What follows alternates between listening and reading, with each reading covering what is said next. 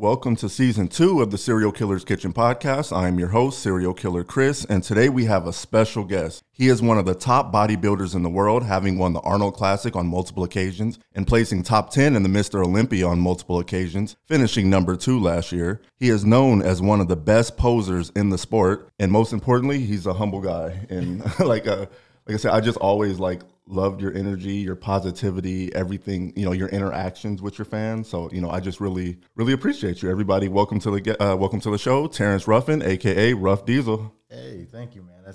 I like the intro. That's really nice, man. I'm working on it. I could have just went on forever about all the things you won, all the great things you've done. But man, let's get right into it. So, we usually start off with a little rapid fire question, just rapid fire. First thing that comes to your mind. Let's start off with the most important question. What's your favorite cereal? Fruity Pebbles. Fruity Pebbles. Oh, this. Second favorite is Reese's Puffs. Reese's Puffs. All right, I can get with that one. Are you sure there's not a different favorite that doesn't start with cinnamon and end with crunch and has toast in the middle? A lot of people love that one. Honestly, I feel like most of my friends are cinnamon toast crunch people.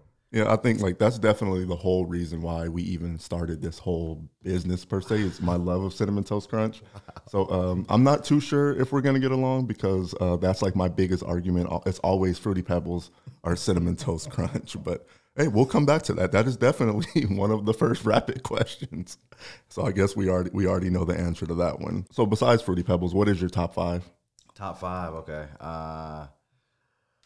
Fruity Pebbles, Reese's Puffs. I would say after those, the Cinnamon Toast Crunch is up there as well. Oddly enough, I really like that one cereal.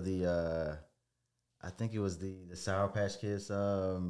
The Sour Patch, yeah, somewhere on here. And I always say that that's one of the, like I said, I thought it was one of the worst cereals per se in milk, but I think it was a great snack for me. That and the Jolly Ranchers. I don't know if you ever tried that one. It was if there's ever a cereal that deserves a 10 out of 10 for what they were trying to accomplish, it was definitely the Jolly Rancher cereal. It tasted just like Jolly Ranchers, but then you think about Jolly Ranchers and milk, it's a little weird. Disgusting. but they literally whatever those flavors, they did it better than anybody has ever done trying to match a snack to a cereal. Okay, I have to give that one a try. I wouldn't. The last one is a little bit different. I like the Special K strawberry cereal. Okay, so that's what everybody was expecting you to say. Special K and Frosted Mini Wheats and all this. All this healthy stuff. And this is a question that I really not sure if I want the answer to because stalking down your Instagram, it was a time period where you were always posting cereal. Yeah, heavy. Yeah, I had like 30 boxes on top of my fridge. What happened, man? I still eat cereal. What happened? But a lot less cereal. I got a little burnt out. Right now, I'm just doing the Rice Krispies. That's what I'm doing. Oh, so you're still eating cereal. It's just not you're just not posting about it. Okay. Yeah. I was like, man, people change. Once they start getting big, they're like, oh, I can't mess with this cereal anymore. So I just wanted to make sure you ain't change up on us. I have not changed teams, no. All right. And so what would you think is what was your biggest disappointment cereal wise? Mine is the churro one. It's weird because it gets really soggy on the outside, but then it has this weird hard texture in between. I love Cinnamon Toast Crunch, and I try not to be biased, but there's been a lot of misses lately. Even the Cinnamon Toast Crunch, I was just you guys literally I like the fact that they didn't do what Kellogg's does, how they'll just get Frosted Flakes and another cereal and put it in the same box. Yeah. At least half, one half was Cinnamon Toast Crunch, the other half was Golden Grams. And it just didn't really mix, yeah. It was literally better off separating them because you can get more of the cinnamon flavor from the Cinnamon Toast Crunch and the sugar. And then the rolls were okay. The chocolate churros is even worse than the regular churros. So like I said, I love that at least Cinnamon Toast Crunch, they're collabing with a lot of different things, so they try to keep it fresh. All right, so here's the rapid fire questions. I'm just going to skip the first one. It was Fruity Pebbles or Cinnamon Toast Crunch. We already know the answer to that one. He said Cinnamon Toast Crunch. I didn't know there was a big debate between the two. No, that is the biggest debate that there is, of what's the top cereal. And even sales-wise. Here at the store, it's our number 1 and number 2 sellers, with Cinnamon Toast Crunch being number 1. Okay. But it's the top. Those are the top two cereals sold at this point. Cinnamon Toast Crunch is the #1 seller in the world, period. Now they finally crossed that, but Fruity Pebbles is right behind it. I think my issue, I'm not really a big fruity cereal fan anyway, so my decision's a little biased. But I think the fact that it just gets soggy really fast. It does. Yeah, but what Cereal Life and Cereal Boys, they said if you put it in the freezer, then try to eat it like that. It keeps it a lot like before you eat the cereal, so that helps. All right, so being from Alabama, are you Roll Tide with Alabama, or are you an Auburn fan? I don't watch a lot of football, to be honest with you. I was born in Tuscaloosa, so I guess technically I'm a Roll Tide. Okay. I thought you was a running back, man. You look like I a play running football, back. but man, I don't know. I like playing sports, but I don't watch a ton of sports. Okay. Was it what was your sports growing up? First sport I ever played was soccer. Then I was real young then, but then moved on to gymnastics in like elementary school, middle school. That's when I finally started playing football. And we did football, ran track, and did kickboxing in middle school.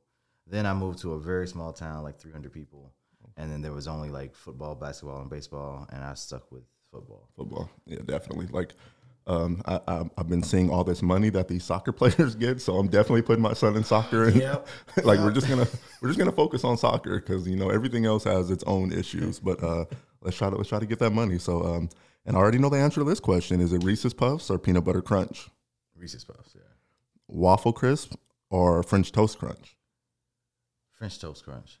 That's my debatable one always, because I think Waffle Crisp is definitely like a top 5 cereal, but I think French Toast Crunch is so underrated in the whole family of the Cinnamon Toast Crunches.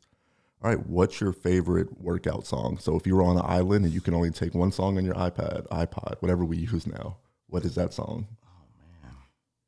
You're stuck I get in for different a year. modes. Like if you ask me this question like 3 months ago or a month ago or even 3 months in the future, it's gonna be different. But so during prep, you're prepping for for a competition. Sometimes I have a whole playlist. So I think there's this one song. I have a couple. But you asked for one. No, you can get. Okay, we'll give you 3. We'll make it a little easier. 3. Drake Trophies. I like that one. This one, I forget the guy who sings it, but it's called Win. I think his name's Jay or something. Is it Win? Yep. Right. Just a lot of wins. I don't know his name either, but I just know everybody knows that part of the song. And then NF Paid My Dues. Okay. Yeah, those 3 are some of my favorites. Definitely. And like I say, I've noticed that you've you've been once you started to grow in the sport, you've been able to meet a couple different celebrities. Has there been like a oh shit moment, like wow, I'm really meeting this person? Is there anybody you've been really excited to meet? I think like the biggest thing, like from a fan on the outside, like I would always see Shaq like reposting your stuff too. So I was like, how does that feel? He never tags me, but he never tags you, but he like stop reposting my stuff, tag me, bro. But I'm like, man, I was like, that has to be cool for the first couple of times, The first, when I actually haven't, I've seen Shaq backstage. I didn't get a chance to talk to him, but when I saw him, I mean, like it was kind of weird how tall he was. Like he was so tall, it was weird. But my favorite celebrity I've ever met, it wasn't due to bodybuilding, but Will Smith is like, I'm a huge Will Smith fan. And meeting him, I flew out to Chicago to go to his book tour. And that was probably the best experience. But bodybuilding wise, I would say Dave. Dave's awesome. He's a big fan. A lot of celebrities are really into bodybuilding. Like Dave. Is that Dave Bautista? Bautista, yeah. We have the ssame trainer. Guys like The Rock, he works with a bodybuilding coach. Same with Triple H. Watch Mark Wahlberg helped promote the event this year. So okay, yeah, he just moved to town. He just relocated from California to Vegas, so he's doing a lot in this community and stuff now too. Oh, okay. Man, so Michael John White was back. I took a picture with him backstage this year. Man, yeah. Now, would you have taken a picture with Shaq with the little size difference? I would have, yeah, but I don't know if it would be tough to get my head and his head in the frame at the same time. It'd be like the Kevin Hart and Shaq picture, just like, man, that's definitely okay. No, you brought up Will Smith is in my top 3. Like, if you go out and look, once we go out in the store, you'll see 2 pictures of Will Smith. I don't know if you ever noticed it. There's 2 giant posters because with the whole 90s vibe of the cafe, Fresh Prince was my favorite show, and it still is one of my top favorite shows. So the big question, how did you feel when he slapped Chris Rock? I was disappointed. Honestly, I like everything that Will Smith does, but I will say no man is perfect, and I will say that probably could do better with choosing a partner in life. You know, I think this is the second time I've heard you mention he needs to. I'm not a fan. And I think like he was really, he thought it was funny. Like that's the part that I think hurt me the most. Like if you kind of watch the video, he was laughing and everything, ha ha ha. Then he looked over and saw her, and then he's like, all right, I got to be a man. I got to protect. Like I just think with that situation, I think there was a lot of things internally going on, especially with her entanglement and stuff like that. But I think, you know, if it's true, if they have that kind of open relationship, you know, if it gets public, you really can't, you know, let it show. You know, you have to just kind of keep playing it off like you've been, nah, but, you know, that's it. So we're going to call this the black table talk since you don't like it too much. So what's harder? Let's just say starting out. Is it changing your diet or actually getting up to work out? I think for most people, the diet's the hardest part. Most people don't have a problem getting to the gym. It's the changing your foods, because that's a whole day thing. You know, we're going to the gym. It's like it takes an hour, it takes 2 hours tops. You know, if you're doing your workout and then doing some cardio on top of it. But the eating for most people is the most difficult. Yeah, that's always been the most difficult thing for me. Period. Like I can go downstairs and go to the gym, or hop in the car and go to the gym, but eating well, like for one, like, you know, just on the go all the time, like it's so hard, and there's not that many healthy options. There's a couple of places, like a lot of meal prep companies and stuff, or like a teriyaki grill type thing, or Chipotle. I call Chipotle healthy. I don't know if you think it's healthy, okay, yeah, but I was like, Chipotle and Panda is like, I'm eating healthy today. Maybe not Panda, but Chipotle is okay. Those are definitely like my go-to, and I think like that's the biggest thing. I think I'd be able to lose this little weight I want to lose if I ate better, but I just love Chick-fil-A and stuff like that. So what's your favorite fast food restaurant? Favorite fast food restaurant? Let's start with burgers. Like this is a big debate. I'm not sure on, you know, the East Coast and stuff, but on the West Coast, it's a big debate about who's the best, and everybody says it's In-N-Out. Yeah, well, no, it's a bodybuilders that cheat meals are always talking about cheat meals, and by far I think the number one burger place for bodybuilders is Five Guys.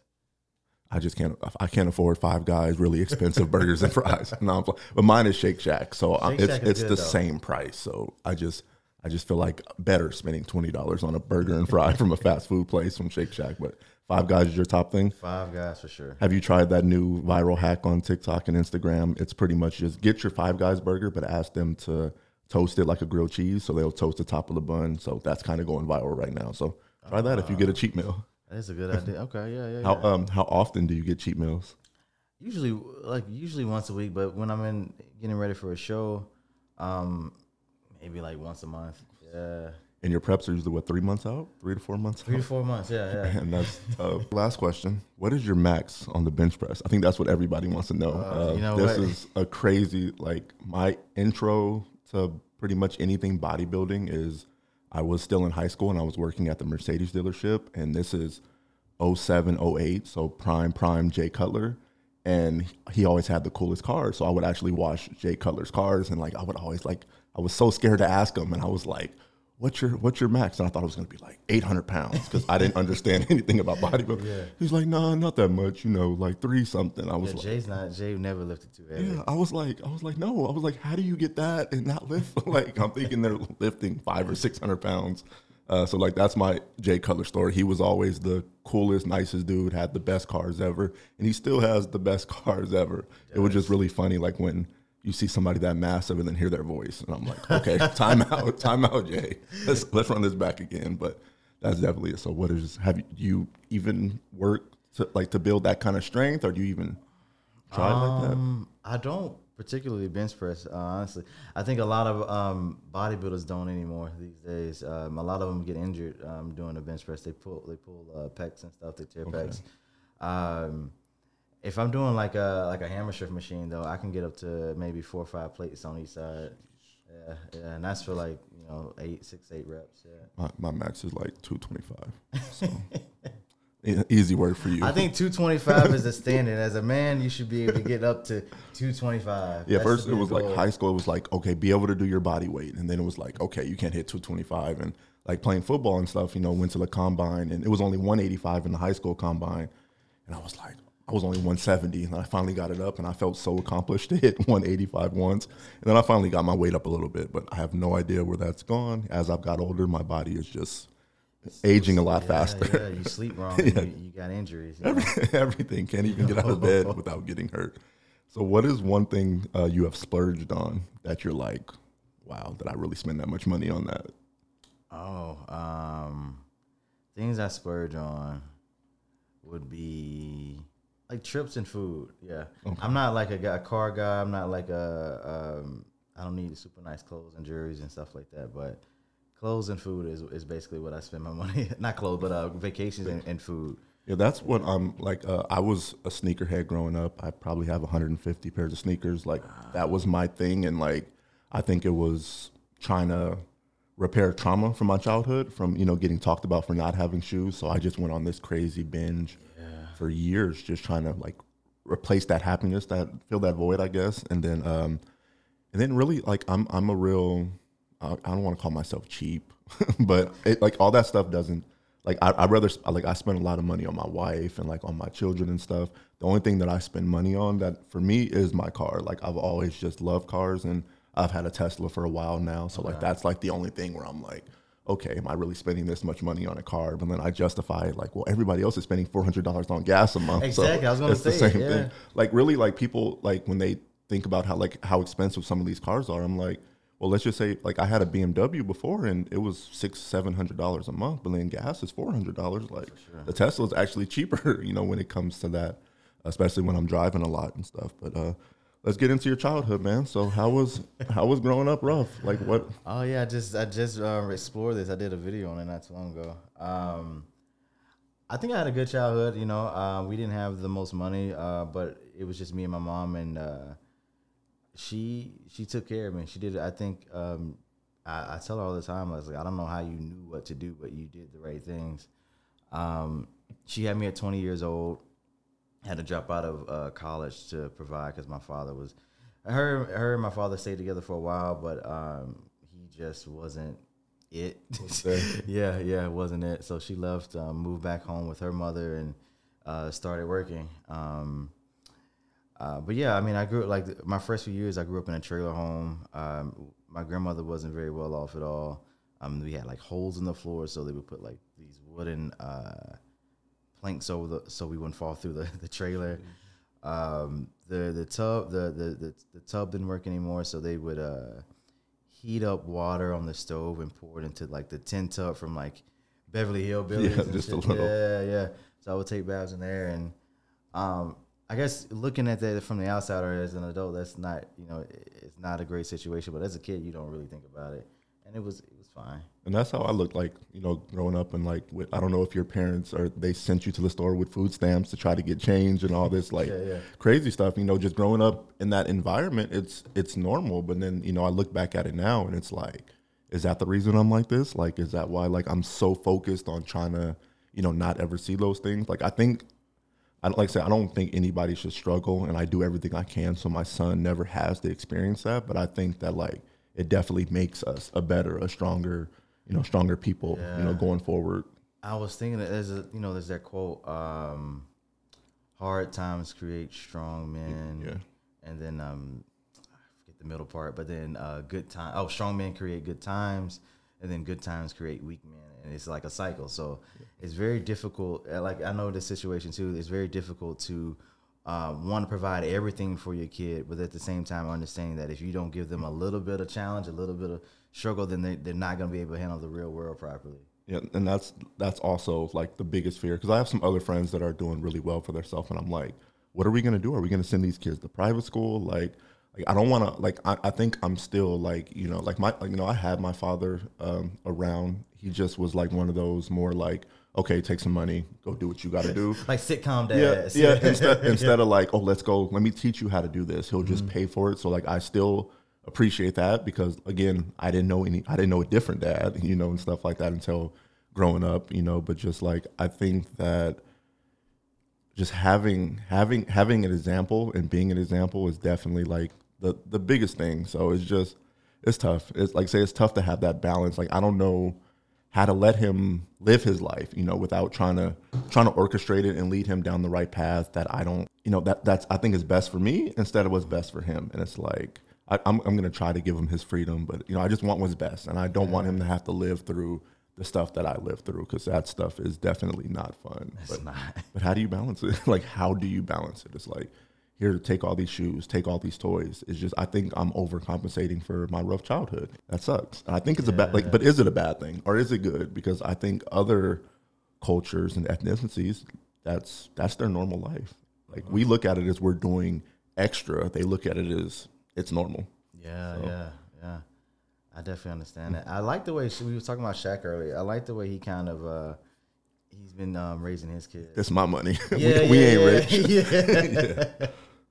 Same with Jackie Chan. Jackie Chan's the same way. Like, he's doing the same exact things, and I think that's probably the way to go. Like, obviously, like, if they need something, you're gonna give it to them, but definitely not having in their mind not to expect that this is yours, type deal. I think just, instilling those good values of, let's give back. Like, instead of Christmas, we get everything all year. Let's go try to give back to the community. I think there's little things you can do. I still just think it's going to be a rough balance, because my son loves Marvel superheroes. So this kid, we were eating, and this kid had 3 of the, like, Hulk and everything, and it broke my son's heart, because he only had, my son only had Spider-Man, and this kid had everything else. And, like, I've never seen my son cry so bad. So now he has every character like 3 times. So he has like 100, like 40 characters just around the house. And it's like, this is not good, because it's showing him I can just cry and get my way, but it's still like, I'm just trying to be that good dad. I'm trying to, and then I saw something Mrs. Obama said yesterday. It's like, you don't need to be your kids' friends. Like, it was a big debate with her and Kelly Rowland. And I'm like, I probably need to, try to find this balance and make sure that he understands that I'm not his friend. But it's hard, especially when you have your first one, but it's just that. And do you want any children in the future? Is that something you want to do? Yeah, I definitely want kids. My father wasn't really the best. My mother's father wasn't really the best, and I would love to kind of break that cycle. That generational curse. Yeah. Yep. All right. So, your childhood, you said it was a little rough, but you really didn't know it was that growing up. So then what happened? So you went off to the military. So how did you get into that? So I graduated school early, and my mom was like, "You're not gonna sit around the house. You go to college, get a job, or join the military." I was in the ROTC in high school, and the guy Major Brown, he was the instructor. I really connected with him as like a father figure, so I was like, okay, let me go and do this.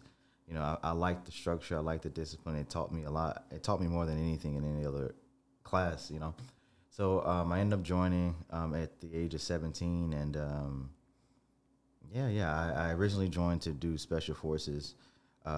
Being a 17-year-old kid, I was like, oh yeah, this is badass. Let me go be like Arnold Commando. I don't know. I had no idea what it really jump out of planes and just go to war and everything. And then I got there and I'm like, holy crap, this is a lot harder than what I expected. And I made it pretty far. I had a month left, but I ended up not making it through. And then they put me in a avionics job. So yeah. Would you say the military discipline is harder than like your coaches and everything and how they push you? Or did that prepare you so it's pretty easy because you've already had that craziness and stuff? I think, all throughout my life, my mother, the military, high school sports, all this stuff, made it very easy for me to transition into bodybuilding. I had already had that discipline. Even with my mom, the way she cooks, it was a lot of healthy foods. We didn't have soda in the house. So it was a pretty strict diet we had at home. So transition to bodybuilding was pretty easy. Man, I couldn't. So what was besides like, joining the special forces, what did you want to get out of the military? Like, what would have been like the top job? Like, did you want to be a pilot? And like, what did you actually want to do going into it? I just want to do the special forces thing. I wanted to be in the thick of it and protect lives, do things like that, travel the world. And then eventually I wanted to join the CIA. I wanted to be like an operative there. You wanted to be a little spy. Yeah, I did. There was a show called Burn Notice. Okay. And I really loved it. I was like, man, this is really, really cool. I just like the fact that he knew so many things and had so many skills. Like he could do like almost anything. They let him out of jail, right? Was that the show? No, Burn Notice, he was a spy, and then they blacklisted him. Yeah, they blacklisted him. And he was trying to figure out who did it. it. Yeah, and I was like, man, this is really cool. And so I had a whole like plan set. I was gonna do special forces, do that for 6 years, then apply to be in the CIA, and then do that for a while. And looking back on the military, is it still a good decision, or do you think it No, was just something you had to do at that point? I think it was a good decision. They taught me a lot of skills. Like I see people my age now, and I'm like, they're struggling with discipline. They're struggling like with direction and skills. And the cool thing about the military is at a very young age they give you responsibility, and they give you a very measured amount. Like they don't give you too much or too little, but they definitely prepare you to be a leader at a very young age. You know, you could be a sergeant with troops under you. Like I could have been a sergeant. I joined at 17. Within 3 years, so at 20 years old, I could have like people under me, and you know, I think that was a very good thing. And then I ended up still having to go to school. They still prioritize education. So to advance in the military, you still have to be taking college courses, getting a degree to be a sergeant and things like that. The only negative thing I would say is they teach you all this stuff, but then they don't teach you like more so like life stuff, like how to do taxes, because the taxes are very easy. They don't teach you how to like go get health care because that's already provided. Some things are very much like given to you on that end, and that was a little difficult to learn. But I would say the other skills you learn outweigh like the stuff they don't teach you. Yeah, and I think like just in the school district, it's like everything that I needed in life, like they didn't really ever teach it. Like, you know, taxes and credit and any of that stuff that we really actually need, but they want to teach you like what is the circumference of this. I'm just like, come on, guys. Like I don't wish I can go back and, you know, redo the school and what we learned, but I just hope that, you know, I hope like financial literacy and all that stuff becomes part of the curriculum, because there's no reason why I needed French to graduate. Like if I wanted to take French, then that's on me. But like, how about something that's really going to help me in life besides all these crazy classes? And even college, I think college was probably easier for me than high school, but it's just like, what are we really teaching these kids? I think they're teaching them to be part of their program, part of their program. And like, I think even now more than ever, I think not that college doesn't matter, but I think it's mattering a lot less. Yeah, you know? Especially with the prices and everything. Yeah, and they're like, hey, like, you need to go to school to get an education. What for? To make more money. But then they're like, well, how about I just go make money? Well, money isn't everything. I'm like, what do you want me to do, guys? So I just think with tech and everybody, it's a lot easier to make money without a college degree. Sure. And I think that, I'm not going to call it a scam, but it's like, you have these teachers that are 40, 50, 60-year-old professors that don't even know how to work a phone. Like, what are they really, like, what is that going to do for you? You can do literally everything on your phone at this time. So that's just my little rant on college. So let's move on to the reason why everybody is here. Let's move on to bodybuilding. How did that start? Once I washed out of TACP, the Special Forces program, in my mind, I was like, okay, I knew what the issue was. I was very, very small. I was 125 pounds. So some things I was really good at, but like some of the other things that required a little bit more strength, a little bit more weight, it was more difficult. So I was like, okay, let me go fix the problem and then reapply and just beat it, you know, get through it. So I started lifting weights, and then very quickly I started to gain weight. And I had these friends, and it's like, hey, man, you should look into bodybuilding. And so I went to the grocery store because I didn't have a smartphone at the time. Okay. I found a bodybuilding magazine, and I was like, oh, okay, this is awesome. Cool. Dexter Jackson was on the cover. And from that point on, that's what I focused on.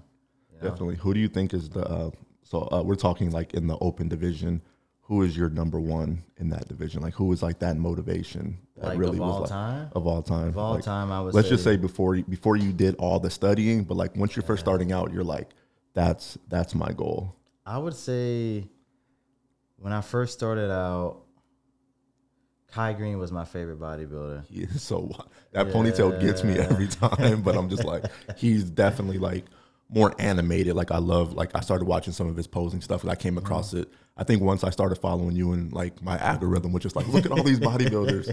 So a while ago, but definitely like Kai Green. I think everybody, Ronnie Coleman, I think was like the standard for everybody. It's so sad to like see his body break down on him, and I'm just like, you know, I watched his Netflix special a couple years ago, Super and it's just sad. like, yeah, it's like, man, like he's a cop one day, and then he's just, he's barely walk at this point. It's interesting. I mean, I like different bodybuilders for different reasons. I think Kai is changed a little bit over the years, but back when I started, he probably inspired and motivated more people than, you know, anyone in the sport. Physique wise, I would say Ronnie and Flex Wheeler for sure, and just overall mindset and like a good person. Lee Labrada is probably my favorite bodybuilder by far. Good father, good businessman, great poser, great bodybuilder, just overall great individual. Definitely, man. Like I say, bodybuilding, like I could never do it because, you know, I'm not disciplined enough. But do you think it was the best decision for you to get into bodybuilding? Like, I'm pretty sure when you were young, when they said, what do you want to be when you grow up? It wasn't bodybuilding. So like, do you think that was really, you know, the best decision for your life and stuff like that? I think so. I've learned a lot over the years. I've been able to do a lot more. You know, even people say they join the military to travel. I didn't go anywhere in the military. But I've been just a boot camp. I know, right? Just a boot camping. But I've been able to see the world. I've been able to meet so many people and touch so many people and make an actual impact. I think the purpose of life is to use your skills and your talents to make the world better. And, you know, obviously just looking at it, you know, on the very surface level, bodybuilding, just working out, whatever, is not a very useful thing for society. But at the same time, you know, I have people, you know, tell me every single day that I inspire them, that I've helped them in some way, even if it's not even directly in the gym type stuff. When they meet me and I tell them like, oh, read this book, you know, I that's the stuff I like, you know, being able to positively impact people. And I think I've been able to do that at a larger scale because of bodybuilding. Yeah, definitely. Like your platform has definitely grown like tremendously, you know, and it's just like, I look at it like it's not like jealous. It's just like, damn, like he in the gym every day. Like I need to get it together. Like I don't have to go that far. I have to get in the elevator and go downstairs. But it's just like finding that discipline. Like I respect people so much for that. It's just like, to do something and just stick with it. Mm-hmm. I just like, my life is just, all right, I want to do this. I want to do a podcast. I want to shoot content. I have to run as the store. I have a son. It's just like finding that balance. Is do everything before you have children. I know, right? Like that's the biggest thing. You know, I say this too, man. It's like I believe, I wholeheartedly believe, like I think Will Smith said this too. He's like, you can only be great, like really great at like one thing at a time. Like I think someone asked him about would he run for like office or something, and so many bodybuilders, like once they're done with bodybuilding, they switch over to the business world, and then obviously their physique fades by quite a bit. You know, they typically they're still in, you know, good shape, but all that size leaves. And I have like really successful people tell me all the time, oh, I don't have the discipline, but I'm like, you do. You built this crazy business. You have all these things. You're doing all these things. There's a book called One Thing, and I'm like, if you were to put as much energy as I do, into bodybuilding, then your business would probably suffer. You know. So no, I think you're doing an amazing job, dude. Like I say, I never feel like I'm doing enough, and I think that's a bad thing sometimes. Because it's like I guess I need to celebrate my wins every now and then. You know, it's on to the next one, and I'm ready to put out fires. Like I'm always on guard. You know, so I think like that's another issue that I have to work with mentally and stuff. And, you know, that is the big thing going around. So how do you deal with the mental health aspect of everything, man? Like with all the pressures, because I'm pretty sure the pressure you put on yourself isn't nearly as much as everybody else. But I think like, especially now with social media, like how do you deal with the mental health side of it and staying mentally strong, bro, and not letting the outside distractions get to you like dinosaurs all over your post? It's been a learning curve. Last year, I think it was the first year I really had to deal with a lot of that. And it took me a minute. And honestly, I think I tell a lot of the people in my industry that, you know, you guys train your bodies every single day. You have to train your mind just the same way. Reading books, I do Audible. You don't have to actually physically read a book if you don't have time. Podcasts and things like that. Whatever kind of material that's positive, that's informative, you have to like consume that on a daily basis, because even if you know a certain thing but you don't actively do it, it starts to fade, you know. So that's the biggest thing, you know, like, so going into competitions, I get a lot of I get a lot of positivity, but I get negativity as well. And us as humans, we tend to focus on the negative. Yeah, you get like 100 like positive like posts. Like, you look great, man. You get that one dude saying you suck, and then that's the one you go in on. Yeah.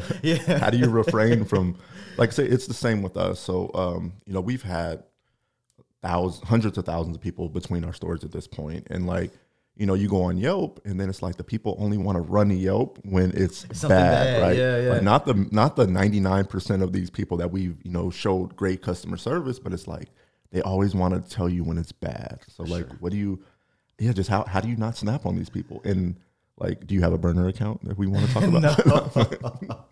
What I do is, I mean, there's a couple of things. Like, I read this book called Letters to a Young Athlete by Chris Bosh. He says criticism is the price you pay for success. Definitely. So I was like, okay, if you're not, you know, if you're successful, it's gonna be, that's just part of it, you know. And then there's that other quote where no one's gonna bring you down that's above you, you know.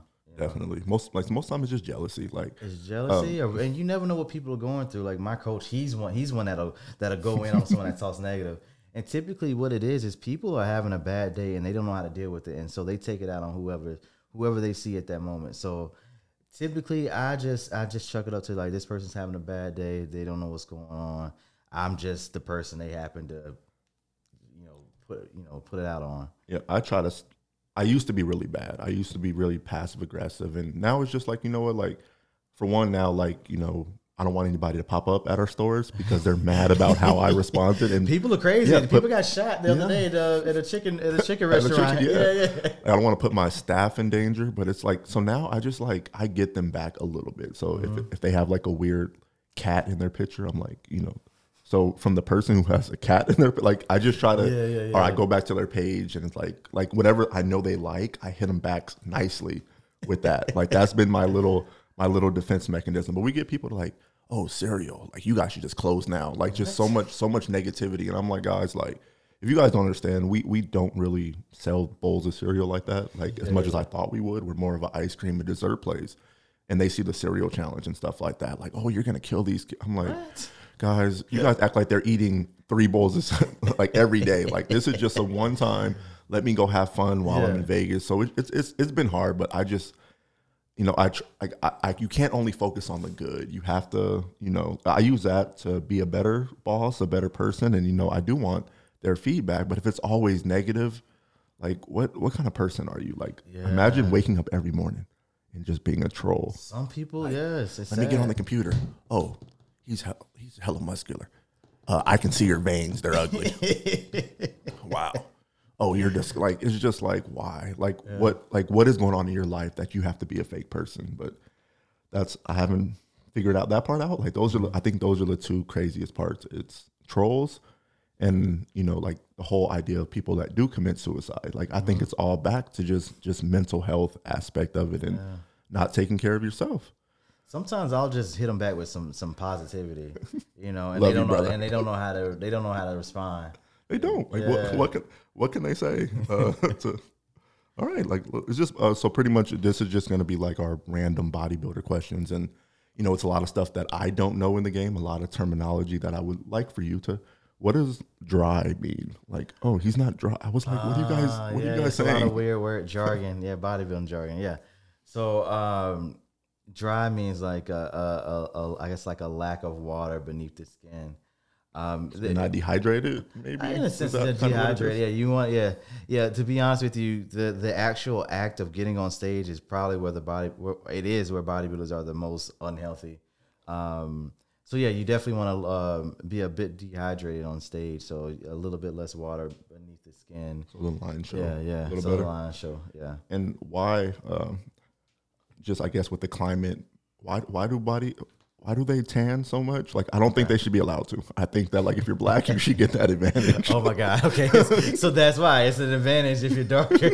So yeah. So lighting wise, they call it washing out. Like, if you're very pale, your skin would just reflect the light. You know what I mean? So you wouldn't be able to see anything. So they tan so you can see the definition better and things like that. I don't think it's fair. I'm like, wait, is that like is not knowing? I'm like, wait, how does he have a white head and then a dark body? I'm like, are they maybe they're outside getting tans, but there's no tan lines? I'm like, oh, they're cheating. And this is like I say, this is easily something I could have Googled. But what is the shorts, the underwear? Like, what are those called? Posing trunks. Posing trunks. So why in certain divisions are some of them wearing like skateboard skiing trunks compared to those? Like, what is the difference in what they're looking at? So there's three. No, I guess technically, let's just break it down. There's 4 divisions now. And for men, there is men's physique, which wear the board shorts. Okay. That was created to be more like a people who miss leg day. People who miss leg day for sure.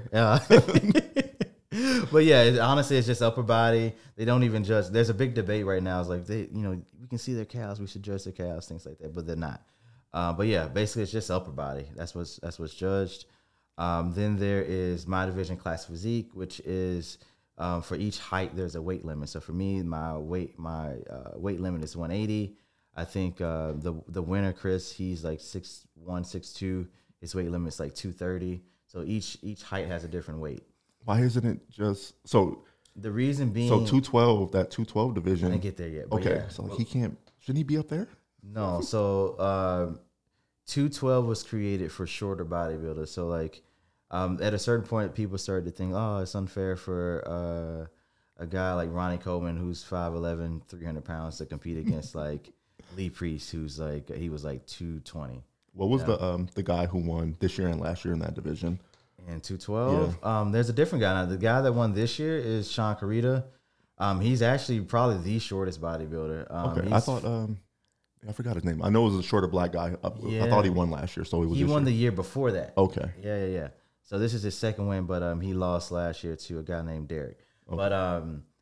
But yeah, Sean's only like 100 and maybe 90 pounds or something. How tall is he? He's like 5. He's short. He's like 5'2". So I guess everybody wants to know, like, is that the next step for you? No. So you're gonna stick with where you're at? I'm gonna stick where I am. I don't want to be that big. It's actually I'm already big enough. I feel I'm happy where I am in the sport. The classic division is very popular right now. I was one of the guys that I was one of the first guys in the division, so I've helped it grow, and I just want to stay there. Definitely, like I say, I've seen like a lot of little changes. Like even with I think the money at the Arnold, you had something big bigger, to do with that. Like, so let's just stick with there and keep making that money.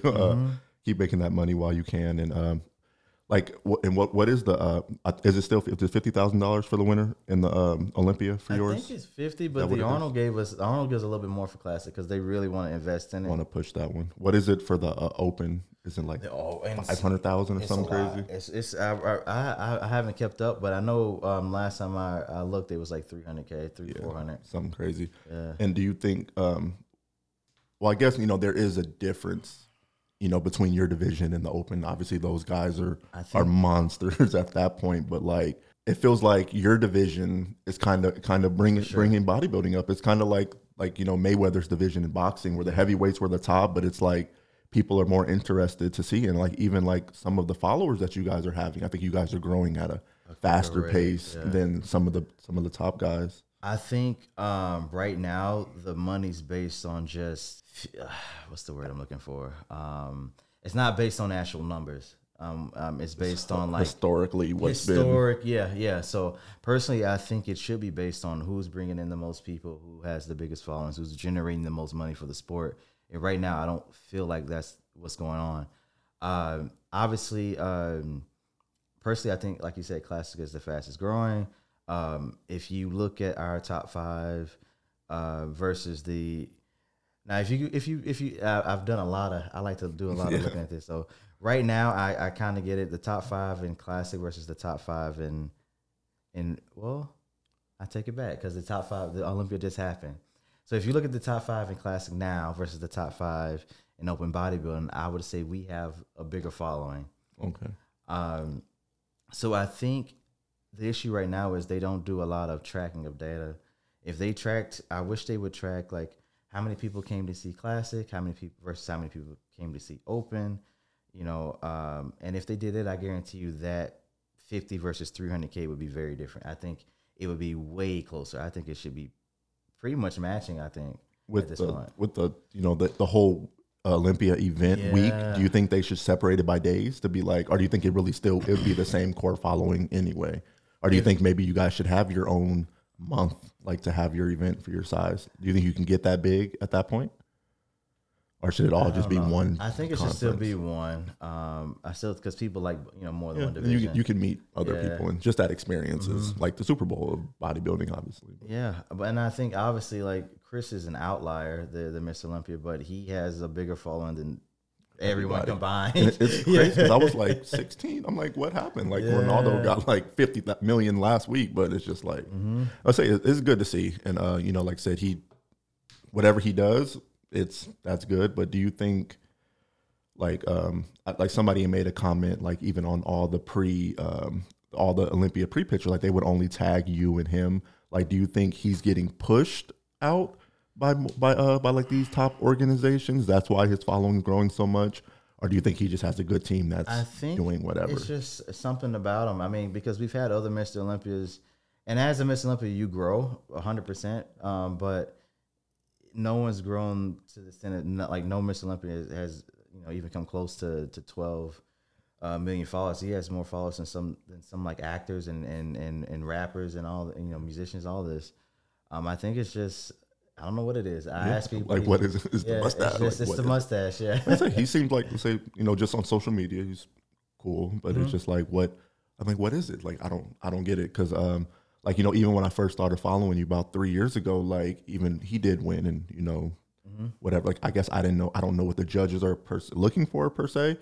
But I'm like, how did he beat Breon that year? Like, that first year, it was just like, I was like, because the first time I seen Breon, I was like, he got muscles on the muscles, and then it's just like, you slowly start to see, just people get older, and I don't know if the motivation leaves there, but how do you stay motivated in the sport, man? Because I know like you've had some difficult times, like even like is like the times that you've placed like 5, 6, is that easier than placing number 2? I would say the first question, how do I stay motivated? I have to like really like dive within myself and find a reason sometimes. Like, okay, like I've accomplished this. How can what's my next goal? What do I want to do to keep me motivated and keep me going? But I would say, placing, I placed a little lower this year, the first time in 3 years that I've been in this position. And it actually motivates me a lot more. I was like, okay, let me figure out what I need to do to fix. I have a goal. I have a direction. I know what I need to do, and let me go ahead and get the job done. Yeah, definitely. And what do you think was the biggest difference from last year to this year? Did like I say, I know it's not lack of effort or anything. Do you think did you come in at your best? No, I think I think what happened was just stress the final week. When you get to very low levels of body fat, like and controlling your environment is very important. There's this stress hormone, cortisol. Most bodybuilders the last week of the show, they do their best not to have any type of stressors go on, because if that gets high, then you start to get a bit of water retention, and that can cause you to look a little worse on stage. This year I started my own business, and there was some stressors going on there the final week of the show that I couldn't avoid. Well, now I could have, looking back, but you live and you learn, Definitely. So yeah, just learning, how to be a boss. Yeah, it's difficult. Yeah, like I said, like it's like I say, I think people don't understand that like literally one little bad day. Like I say, I think personally, like just by seeing everything you do, I think it was just they caught you on the good day. Like it happened to be the worst day for you, but like they caught you, and I think like a lot of people probably, all right, we're done with Ruff, on to the next one. Like I'm like, I don't think you guys understand. Like the person who won the open competition last year dropped from 1 to 5, right? Yeah. So I'm like, a big drop. You dropped from 2 to 6. Like it's literally the same drop, but it's like you think that person's gonna be. You think he's going to continue to dropping? No, they're both probably going to come back next year. Yeah. Like, say I know that like I guess like my biggest thing like in the division, because of the height difference, like do you think that your size plays with the judges, or is it literally you think that they're like, I see you as your own person, I know what I'm looking for muscle wise. So what are they looking for in your division besides just being the biggest? Okay, so because we know who the best poser is already. So if we were on that one. Okay. So it's judged on several criteria. How much muscle you have on your frame? Like, they call it? Have you filled out your frame? Meaning, like, that's okay. That's one thing. Size. The other thing is shape, meaning like the shape of your muscles. Like, Arnold had a very this type of baseball and base, but then Dorian had a very like not like a peaky bicep, more like a flat one. So the shape of your muscles matters as well. Conditioning, how lean you are, how well they can see the definition in your muscles. That was another word people kept saying. His conditioning is off. I'm like, like, is he not running enough? But I guess they're meaning, something else. Just other little things that I kept saying. And you had mentioned that the judges said to get tighter. Does that just mean like lose a little bit of water, a little bit of water? Yeah. Okay. So those are the and presentation, which so all these things factor into the judges' minds when they're choosing the placings. So that's kind of how they go about it. I know it's funny. A lot of fans think me being short is a problem, but I'm like, well, if you actually look at the statistics, look at what's going on stage. If I'm placing second and I'm pretty much the shortest guy on stage, every person I've beat, every person that's below second is taller than me. Then obviously height's not that big of an issue. They're not putting that much on it. Yeah, and I've also beaten Chris before in the past, so I've beaten everyone I've competed against is taller than me, and I've beaten them. So I don't think height is a huge factor when they're choosing. Luckily for me. Yeah. Do you think their decision is pretty much already made, like during your presentation, or is it when they do like the 5 call outs? Like, do you think that really has comparing? Because I think that's unfair. Like if you're standing next to Chris, like even if your body looks better, it's just like, wow, he's massive compared to that guy. So do you think the judges can still find a way to let's just pick the best person? Yeah, for sure. It's not like boxing where they just that's what we want to win today. Oh my God, no, it's not like that. Even the biggest thing that you mentioned, the guy that won 212, Sean Carita, he did an open show last year. Again, he's 5'2", 180 pounds. He beat guys that are 6'1", 6'2", 280. He's a little tank. So again, like height, that definitively, like if a dude that's 5'2" beat a 6'2" dude, then. So ladies, size doesn't matter. No, and just in this situation. On the stage, on the stage. All right, man. Now, this is not really a tough question, but it can be. But do you think your happiness and your fulfillment is tied to winning Mr. Olympia? Like, do you think you'll be able to go on and live your life with no regret if you never win? Yeah. I made a post the other day. I think the biggest issue with athletes in general, or anyone in life, is they attach their self-worth to the sport they do, to the job they have. I think bodybuilding is something I do. It's not who I am as a person. So no, I'm pretty happy with what I've been able to accomplish in the sport thus far. And if I never won, I would be totally fine with that. And then I had read a post that you posted probably 50 years ago. You probably don't remember. You took some time off, and it's like it pretty much said, if you fall off, no one cares. Like no one cares what you're going through and stuff like that. And like I say, I know you're not making any excuses like, oh, my arm was hurting, I couldn't train. But just what do you see yourself bouncing back? Like, do you I know like the self-confidence you have, but where do you see yours? Like do you know the issues that you need to fix? And like, do you know what? Yeah. So like I said earlier, the biggest thing is just being able to control my environment better that week before the show. Like I said, running a business for the first time was very new. So just having systems in place, better planning and preparing for when I have that week before the show, and to have everything running smoothly within the business, so that I don't have to do it that week is probably going to be the most important thing. Definitely. So upstairs, while everybody's training, you're working on your business and stuff. Everybody's in the gym. like I said, I know it all too well, and just trying to manage everything. Like you're like, well, let me just get this done, then I'll go focus on this.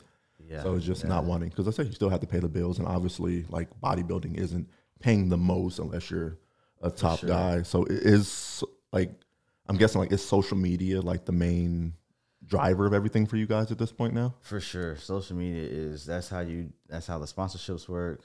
That's where most people get most of their money from. So you have to do a certain amount of posts a week, and that's pretty much it. Yeah. But and also as you grow, you grow your social media. More people see that post, the more you can demand from companies. The more you can sell. So it's basically social media is basically how bodybuilders make money. Yeah. Is it, I mean, at this point, you're not really having to reach out to companies for sponsorship now? Because I did, like say, there was a post that I did come across, and you were asking. You were like, hey, how do I get sponsorship? How do I get this? So for the people who are watching this and up and coming, like, what should they be focused on? Like, how should they work on trying to build their following first and then go after sponsors? Because for sure, there's a couple of different ways. And I actually did another podcast strictly on like the business of bodybuilding, but I would say you could start with the company. Like I think just being realistic with where you are, like with your following and what you can demand and what you can get is important. So if you don't have a big following at the moment, there's nothing wrong with getting a sponsor. It's more so an ambassadorship at that point. Getting a couple free shirts, get free shirts, stuff, discounts on stuff. That's totally fine. But the cool thing is, when you do it that way, you start to build a relationship with that brand, and that's important as well. So I definitely say get with the company but the thing is, get with the company that you like. I have so many times where like some of the my athletes or my clients, they say, oh, I'm gonna join this team. And I'm like, well, do you like their products? And they're like, they're okay. I'm like, if you don't like it, you're not gonna be in it. You're not gonna be pushing as hard as you can, So I always tell them, like, wait till you find something you really want to be a part of, because I'm the same way. If I don't like it, then I'm not gonna push it. I'm not gonna promote it. I'm not gonna talk about it. People can see the fakeness. People, they're just doing it for a check. Exactly. And if the products aren't good, people buy it, then they're not gonna trust you ever again. Yeah, it's your reputation. It's your reputation. And like even with like all the different powders and protein and stuff. Like say back when I was playing football, I was like, I need to go to because I saw something that Jay Cutler posted. I need to go to GNC and get this. It's gonna make me buff. But like, how do you choose? There's 1,000 products. Like, do you literally just test everything? Like, it's expensive too. So like, how do you choose? Do you just follow who you think is the best bodybuilder and buy what they are pushing? For a consumer, I guess. That can be really risky depending on what bodybuilder you follow, because not every bodybuilder has good, morals and principles. Just a check. Yeah. I would say just the easiest way, if you want to get a little bit into it, examine.com is a good resource. You can type in a product and you can actually see how well it works. They base all of it on studies and research papers, so you don't have to go and look at all that craziness because it's hard to understand. And they just give you like a rating, like this is this, it may do this, it does do this. So that's one way. But honestly, the products that work the best is just protein, creatine. If you want a pre-workout, you can have it, but it's not 100% necessary. Most supplements are just there to kind of make the lifestyle easier, but most of them aren't a necessity. So in the whole sport of bodybuilding, like besides the money, like what do you think needs to change? Is it just the perception, on the outside perception? Like what can make your sport be better and continue to grow? I think the perception could be better. I think it's getting better. A lot of bodybuilders nowadays, we're starting to understand transparency is important. And just being like what I just did with the supplements, man. Just being just upfront and honesty with everything is important, man. Building trust and building connection with people is important. But besides that, I think I wish the organization was a little bit more organized and a little bit better at promoting events. Okay. It's definitely difficult. It definitely can be difficult in a sense, but. I wish we could do like things where like the UFC, they follow fighters leading up into a show and things like Yeah, like that. little They build behind the up, scenes stuff. Yeah, behind the scenes they build up All access, like Floyd used to always do in boxing and stuff. Right now, it's pretty much all promotion is solely on the athletes. Like we have to figure all this out, and it's difficult. You know, obviously, like when you first start out, you don't know. There's no training.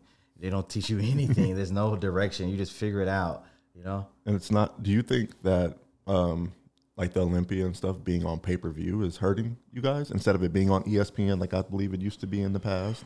Yeah, I get it. They make money, but it's like, you know, like if I think like a lot of sports people come across or flipping the channel, they're like, oh, bodybuilding, let me stop. I think that's one of those, I haven't seen this. Or when they have like the karate stuff, like, do you think them putting it to make that extra money is a good idea? I remember, so I don't know all the details, obviously, but I remember a few years ago they were trying to get it back on TV. The issue was trying to fit the show into the time slots. Cause with the commercials and stuff. Yeah, bodybuilding's a very weird, you know, it's like a 2-day event and it's like an all-day event for 2 days. I don't know how the deal would have worked, but obviously it didn't go through properly. But I think, I definitely think if we can get it back on TV, it would grow a lot better. I think the issue might have been is they were trying to show the prejudging, they were trying to show the press conference, they were trying to show the night show. I think the only thing the audience, the spectators need to see on ESPN is the night show. I think personally getting the awards and seeing the routines, I think the routines are like probably the most important thing. The routines and the final pulls downs and stuff. I think even if they keep it on pay-per-view, like, I mean, however they're doing it now, but then like right now you have all the content edited down for TV and then repost it like a couple weeks later, let it kind of, I would agree. And then it'll build, like even if you like do it right before the Arnold, so it can build momentum towards that. I just think, I think I think you're right. Yeah, I think you're right. Yeah. Have it live and then do a rerun. I think that's probably the easiest thing, man. There's a lot of random stuff. Just like, I guess like the biggest thing is like with a lot of the deaths in the industry. Yeah. Does that scare you? Like, or is it just not having the proper doctors and people watching you and stuff like that? If you want to, I'll give you my opinion. One, I believe that a lot of the deaths happened during the COVID. And one of the symptoms of COVID is a lot of cardio and respiratory issues. Definitely.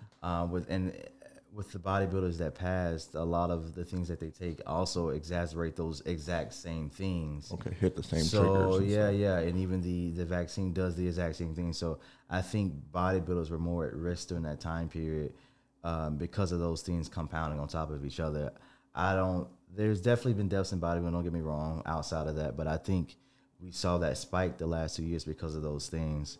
Because now that COVID's a lot less, we haven't seen that since. Yeah, this nothing past been year. crazy. Nothing's been crazy. I think it's like that every sport, like football. Yeah. You see, what the headshots have been doing to people, and it's just like social media. I think it's probably been happening, but social media just amplifies everything, and then they want to take it out on the bodybuilders and like try to put all this fear and worry on you guys and stuff. But outside of that, I do think that we're in a really good state in bodybuilding health-wise. Like, people are paying more attention to their health. We're getting labs run. We're doing blood work. We're checking blood pressure, things of that nature. I think it's becoming a healthier endeavor overall.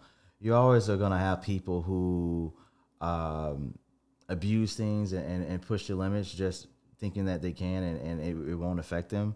But overall, I think we're in a good period for the sport.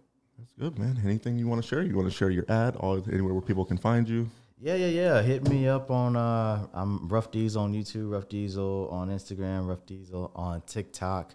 Just getting on TikTok because that's what we got to do now. We got to. That's where we're the most popular. We have over 1 million followers. I need to watch. That's our platform. Okay. That's where Instagram wants you to pay too much money to grow now. So we started focusing on TikTok, and that's been probably the biggest change for us.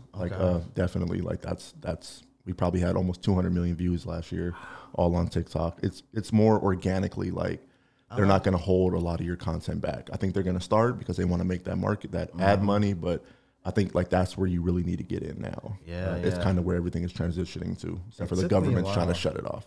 That's the big thing. Like, that's gonna hurt a lot of people if that goes through. And I just think they'll force them, like what the last president was trying to do. He was trying to force them to sell to like Google or an American company. I think that's all that's gonna happen. It's like, how are you gonna let a platform with like 500 million people just quit? Insane. Like, I just think it's because of who's running it, what country is running it. They're like, yeah, but I think like that's the advice I give to anybody is to get on TikTok now, because that's where the young kids are, that's where the younger generation, and that's where everything's going to. And what made it easier for me is I edit and do all my videos in TikTok, and then you get an app that removes the watermark, and then you just post it on Instagram. So it's literally it's the same thing. I'm posting it on Instagram, YouTube Shorts. So one post is getting posted to all, but just make sure you get the little $5 app to remove the watermark, because then they won't monetize you and stuff like that. It's like I said, that's the easiest. It still sucks having to go post 3 different captions, or because like one you can only do 20 captions. Like that's the biggest thing is post on one, pull your information, and then use it on others. It's the same. Just look at it that way, I guess. It's the same post 3 times. Okay. That's the biggest thing. And if anyone's looking for coaching, I have a company, Iron Eden. We are now at 6 coaches. Well, actually, we're at 5. We're looking to hire the 6th soon. We're just doing the interview process now with her. But is it just bodybuilding coaching, or is it like health also? Health and wellness? We work with everybody, from bodybuilders to lifestyle transformations. We have moms, we have business people. I have an actor that I coach now. He's been in a couple movies now. So I enjoyed it a lot. The coaches, they've all been trained. A lot of them have degrees. A lot of them are competitors within the sport. They've all been vetted, to make sure they know what they're doing. And definitely, man. I'm definitely gonna, I'm gonna get in the gym and I'll send you some progress pictures. Let's do it. And be like, you did it. No, but thanks, man. Thank you for your time. Thank you I know you've had a crazy, crazy week, and appreciate you really finding time to spend time with us, man. Thanks for making this work. I know I had to figure out when I had time. I was like, I'll catch him on a time where he's probably just in town, because I was like, this is the crazy week. Like, and I'm pretty sure you're going to get pulled in 1,000 different directions, and you probably just want to rest. So, definitely appreciate you taking your time, man. Awesome. All right, man. We'll see you guys next week.